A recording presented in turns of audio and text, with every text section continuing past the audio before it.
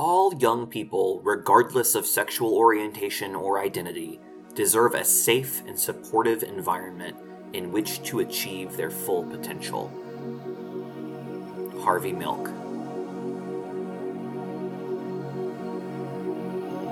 Bending Not Breaking. Pride and Avatar.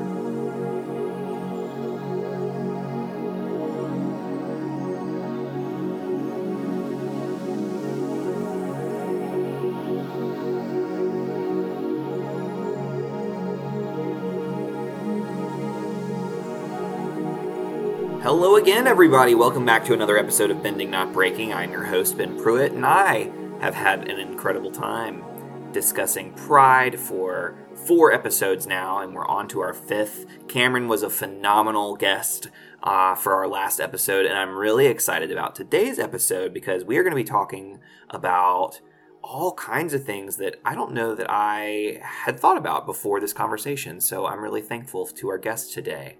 I'm also really thankful because we're going to be talking about some cool things that are coming around next year. Yeah, that's right. People are planning ahead.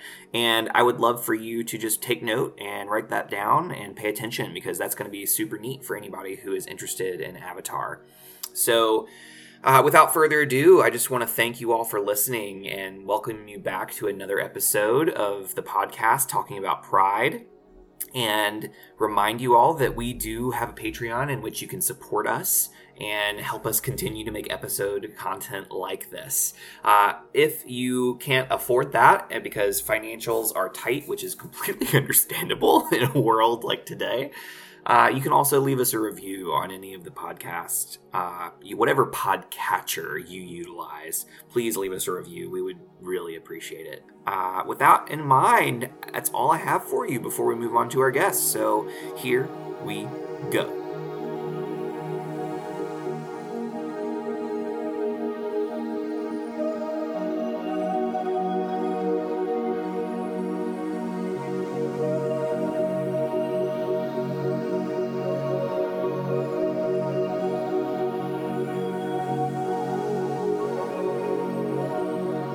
Everybody, welcome back. We are so glad to have another guest here with us today. I am so pleased to introduce KK Bracken, and I'm going to go ahead and just pass it off to her so that she can tell us a little bit more about her and share a little bit about her story. So KK, how are you today? What's going on? I'm doing great. I'm just trying to survive this heat wave, but otherwise doing pretty good. Gotta love the heat wave. Power is kicking. Half my city doesn't have power right now. It's pretty untenable. Ooh, wow. Where are you located? Columbus, Ohio. Okay. Yeah. Wow. But yeah, so I can't remember when I started watching Avatar. I was an adult. I'm a fake millennial. I didn't watch it as a kid. But I did watch the last 2 seasons of Korra live, so I probably could figure that out. Just using that math, but it was like the first children's cartoon I was really into as an adult, and I didn't really get into children's animation as a whole genre until Steven Universe. But I think that makes Avatar even more special because it was sort of on my radar even before I was into the whole thing. And I mean, it's arguably the best show of all time. I do use arguably on purpose because that's too subjective to really have a definitive answer. But I think you could argue that Avatar: The Last Airbender is the best show of all time. So now I'm running an Avatar convention next year called Cabbage Con. So I don't really do fandom halfway. And yeah. Avatar and Korra are very, very precious to me. All the supplemental materials as well, the comics, the Kyoshi novels. I love it all. Wow. Okay, so we went from I'm a fake millennial to I'm hosting an Avatar convention. So yeah, going from not at all like to pretty hardcore, it seems like. Yeah, pretty hardcore. I mean, it's just a great fandom, and I think it's time for us to have a con. So here I am. Here. Yeah. I mean, I see all these voice actors posting, come see me at this con, come see me at this con, come see me at this con. And they're just surrounded by so many different things. And I'm a little intimidated by cons just because I'm like, I'm going to go there just for like this really niche thing. And the idea of a single fandom con is really interesting because I feel like I would have a lot more interest in all of the things that are present versus a con where I don't know how comfortable I would be with all the different fandoms. So, and single fandom cons are awesome for that exact reason. I've been involved with running them since 2013. I started with a Song of Ice and Fire Game of Thrones con, and then I started a Steven Universe con, and we had our last year. So it's a really awesome environment. They're not as big, we're talking hundreds of people instead of thousands. And you have an instant connection with every single person there, right? You're all there because you love the same thing. So it's just a really cool environment. And I think it's special and unique among the convention scene. So, wow. Okay, so we kind of have a baseline for your relationship with the Avatar verse now. That's exciting, and we'll definitely talk more about the con later. I want to make sure we ask some specific questions about that, and you can share everything because I'm sure our listeners want to know. But in order to get that information, they got to listen to the rest of this, right? So, this episode in particular is about Pride, and we are really excited to put this episode out during June, during Pride Month, and to celebrate all of the pride that is in the Avatar verse. And I would love to hear, what is your relationship with Pride? I have been queer, out as queer since my teenage years. So gosh, half my life. I don't know. It's always been an important part of my identity. I'm pansexual and non-binary, and I don't know, probably other things that just are under the queer umbrella. And sapphic ships in particular are really, really important to me. You find a lot of those in cartoons, especially these days. And Korrasami was the trailblazer in terms of Western animation. So Korrasami is very, very precious, and I was shipping them from season 2. So wow. I was one of the originals, and I remember what it was like to be in that fandom and in that space, and it was when it went canon, man. We were talking about how you were watching that live. So watching that from season 2 and then seeing it evolve over live, and that be the first one. And again, in Western animation is just, I can't imagine the joy. I just got goosebumps remembering it, man. I was sobbing and crying. Like, the thing is, they started sowing the seeds in season 3. I know that Bryke has said, we were rooting for Korrasami since the beginning. I don't believe them. I think they saw the fandom's reaction to that ship and said, that is a good idea. And again, Avatar is maybe the best show of all time. I don't think they're great at romance. I think they are really good at friendship. And so because Korra and Asami had that foundation, it made their romance even better. And so you start to see the seeds for real in season 3, where they're writing to each other while Korra is sick and Asami is taking care of her after Zahir. And then in season 4, I still sometimes go back to this Tumblr post because there's the scene where Korra's back in Republic City and Asami compliments her hair and Korra blushes. And I have a Tumblr post from that time saying, she blushed, did you see it? It's canon.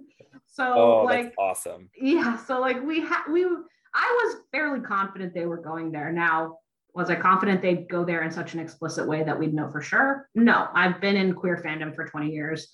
I was braced to be queer rated again, but they went there, and screaming, crying, throwing up still to this day gives me tingles. Oh my gosh. Wow. That's incredible. I love hearing how impactful that was. It's beautiful. And I'm grateful for that. That's wonderful. I was thinking we're in the middle of season 3 right now on the pod, and we were just watching this scene with Korra and Asami where there's been a few moments where I'm like, this is happening. And one was when, Mako is, they're recruiting airbenders, and this is the first where we meet Kai. and Mako is the scary firebender, and then Korra comes in to protect everybody and show off airbending in front of this crowd. And she looks back at Asami while she's tossing Mako up in the air. And there's definitely a moment that's happening there. And we also see her, Asami, take Korra on a drive very early on in the season. That's letting Korra drive. And so I've never had a girlfriend before, Korra says. Yeah, exactly. It's like this. They're like, oh, this seems more intentional at this point.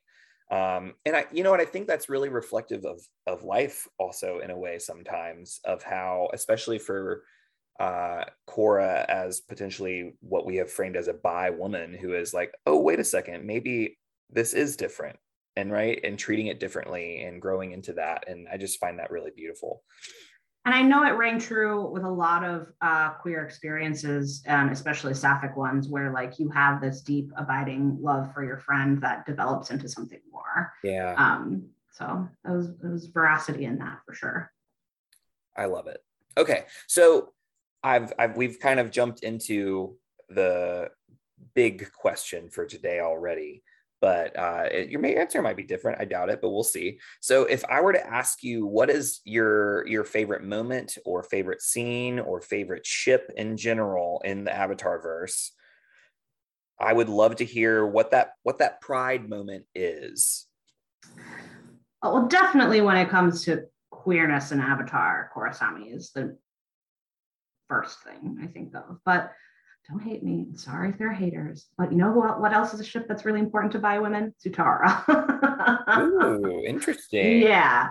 There's so much discourse around Zutara. And one thing I think that gets thrown by the wayside is like, we kept the fandom alive for years before this current renaissance, right? It was the Zutara shippers that really like kept churning out content and fan art and fanfic. And again, like, I don't think I know a single straight Zutara shipper. So it's not like just because it's a heterosexual ship doesn't mean it's not deeply important to the queer side of this fandom. But I won't talk anymore about Zutara. Korra Asami is more important. I'm curious about that because I do not necessarily ship that. I'm not against it, but I'm a multi-shipper, to be fair. I love all ships that aren't gross, including Katang. I think it's adorable. Yeah, it's one of those things where like I'm totally like, why not? But it's also like, love what you love. But I'm curious about the I had not noticed before that the people who ship Zutara were primarily queer, and that's a really fascinating insight. And I'm curious if why is that? If you have, and I'm not asking you to speak for all queer people, but like from your perspective, since you're bringing this to us, I'm curious why you think that is. Interesting. In some ways, Zutara hits the beats of a queer baiting relationship, right? It's not queer baiting, it's just baiting. Mm-hmm. But in terms of like all these heavy hints and moments together that end up going nowhere canon. So maybe that's it. Maybe it's a little bit about the yearning aspect of it. Mm-hmm. But I think, I would say because of the way it's there but never acknowledged, I think that's important too. And for better or for worse, that's what we're used to, right? Until this new Our Flag Means Death, post Our Flag Means Death era, that's what we've been used to for decades. Yeah. So. Wow. I find that really amazing. I think that's really, I have a whole new insight into the Zutara as a ship. That's incredible. Okay. Well, let's shift back to Korra Asami then. And you had kind of mentioned why it's so impactful and watching it live and giving you goosebumps and returning to it. But what does this kind of scene or this ship in general make you feel? What does it offer you? What does it give you? I mean, I will be honest and say the majority of the impact for me is a meta impact, right? Korra Asami gets any more bagged on because, it wasn't explicit enough. And I mean, listen, that's a fine take to have because you're not wrong. But without Korrasami, we would not have Ruby and Sapphire in Steven Universe. We would not have Katradora and She-Ra. Yeah. We would, so it's important to me for that reason, because it really opened the door for these more explicit ships. People saw the reaction to it, and the fact that it, I would say probably pushed Korra into a more popular space overall. Yeah. And they said, okay, we can do it, and we can do it more. Yeah. And it's just so important. And, I like to say these kinds of cartoons make kids into better adults. And I just can't imagine how my life would have been different if I had seen that when I was a kid. So. Yeah, I think that's one of the reasons I was so invested in doing this episode on Pride and Pride in these cartoons, in the Dragon Prince and in Avatar, thinking about what it does meta, right, for children, and what it does for adults, and what it does for people who are able to consume this media. There's an ethical responsibility for these shows to put out content that people can relate to. And prior to this, there had been a lot of queer baiting, right? But there hasn't really been anything explicit. And going this far, like to where they're, staring into each other's eyes and holding hands, which is not that far, frankly, right? but it's iconic and it's pioneering because it was the first. And so it's really important to have that visibility. So I guess I'm curious, have you seen other reactions to Korrasami, and what were the reactions of the people that you care about who watched this, and how they responded to seeing something so important? Well, gosh, I curate my friends list in person and online pretty meticulously. So any reactions I saw were very positive. Yeah. In terms of people I care about. Now, there was the very standard, I didn't see it. I had no idea this was coming. And I was like, let me point you to 4 years of Tumblr posts where we have been screaming about this ship. I promise it was there, even when they didn't mean it to be. Yeah. But they meant it from season 3 onward. So it's fine if you didn't see it. But to then say, so it didn't happen, is not fair. Yeah, absolutely. And I wrote a post recently on ethical media consumption and the importance of how we consume media, and why it's important to have relationships with parasocial relationships with characters that have no relationship with us, but we have a really strong relationship with them. They have no idea we exist. And what it does is, who we are is based off who we're in relationship with. And those relationships that we have with fictional characters affect our bodies, our minds, just as much as relationships with real people. Like the hurt that we feel when our favorite characters die, and the pain we feel when they feel pain, the love we feel when they feel love is real. And we have a responsibility to consume media that's allowing us to see that for people that are different from us. I love that. It's just, and it's true. There's so much science behind that. It's fascinating. And so I really love the impact and hearing all these positive vibes that we get from Korrasami, because it just helps me talk to those people that didn't see it in a way that gives me a chance to be like, why would you want to take away something that's so beneficial for so many people? Mm-hmm. It does nothing for you to have that be taken away. Yes. And I really like that. Rebecca Sugar has a quote that says, when you're with someone, you're not the same person you are when you're by yourself. Yeah. The space between people becomes a person. So I think that's lovely. I think that's so true. Wow. Okay. So if I were to ask you more about Korrasami, and thinking about, if we were to like narrow it down to a scene for you, or if there's one moment that really sparks joy for you. I'm curious what that moment would be. When Asami is tending to Korra after when they're about to go to Janora's master ceremony.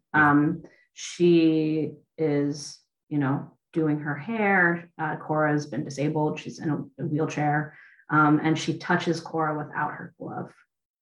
And that was a really big deal because Asami always wears gloves. And anyone who's seen 2005 Pride and Prejudice will tell you that that's very significant. The hand moment is very significant. Yeah. Oh, I think I think that most people don't see that moment as this really beautiful Korrasami moment, who are straight, because they're not paying attention to whether Asami's wearing gloves or not. Who cares, right? It's so like, who cares about gloves?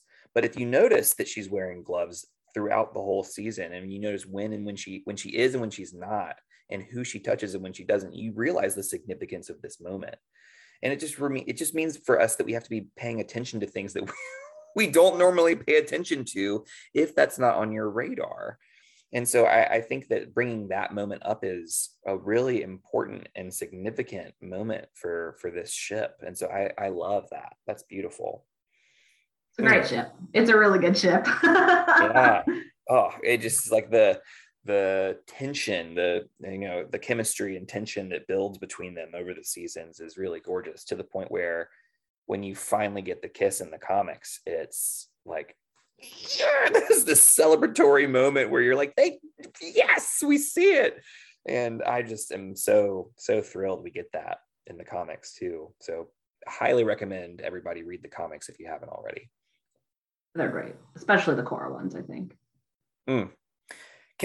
I want to ask you, if I can, you had briefly mentioned this when we were talking about recording, and if you don't want to dive into it, that's okay. But you had mentioned a take on Aang that I hadn't heard before. And I wanted to see if you could give us a brief rundown of that. And we don't have to dive into it fully either, but I'm just curious if you'd share about this perspective on Aang that you have. Yeah, Aang has always read to me as very genderqueer, non-binary, if you will, since that's sort of the umbrella term. He, I think it's most obvious in the Kyoshi episode where he like puts on her clothes and makeup and has like no qualms doing so. Yeah. And then he uses her fans which is a very feminine. It's literally associated with the Kyoshi warriors, who are significantly all female. Yeah. He wears flowers in his quote unquote hair. He makes jewelry for Katara. Like, he's just never been bound by gender in the way that like Sokka is, right? And I think that's extremely cultural. And when you think of Aang as the embodiment of the air nomads, I think that speaks to, again, the larger cultural of the Air Nation. I was never super keen on the fact that they separate their temples by gender. I think that's a little stupid, but we can always headcanon, and we do know from the comics that they were completely fine with same-sex relationships. So once again, we're sort of talking about an expression and an expectation of gender that is unlike what we see in the other three nations in the show. So let's get more bald lady airbenders. That's all I'm asking for, okay? I just want more bald lady airbenders. There's no reason they wouldn't be bald. Yeah. At the same rates as the male airbenders.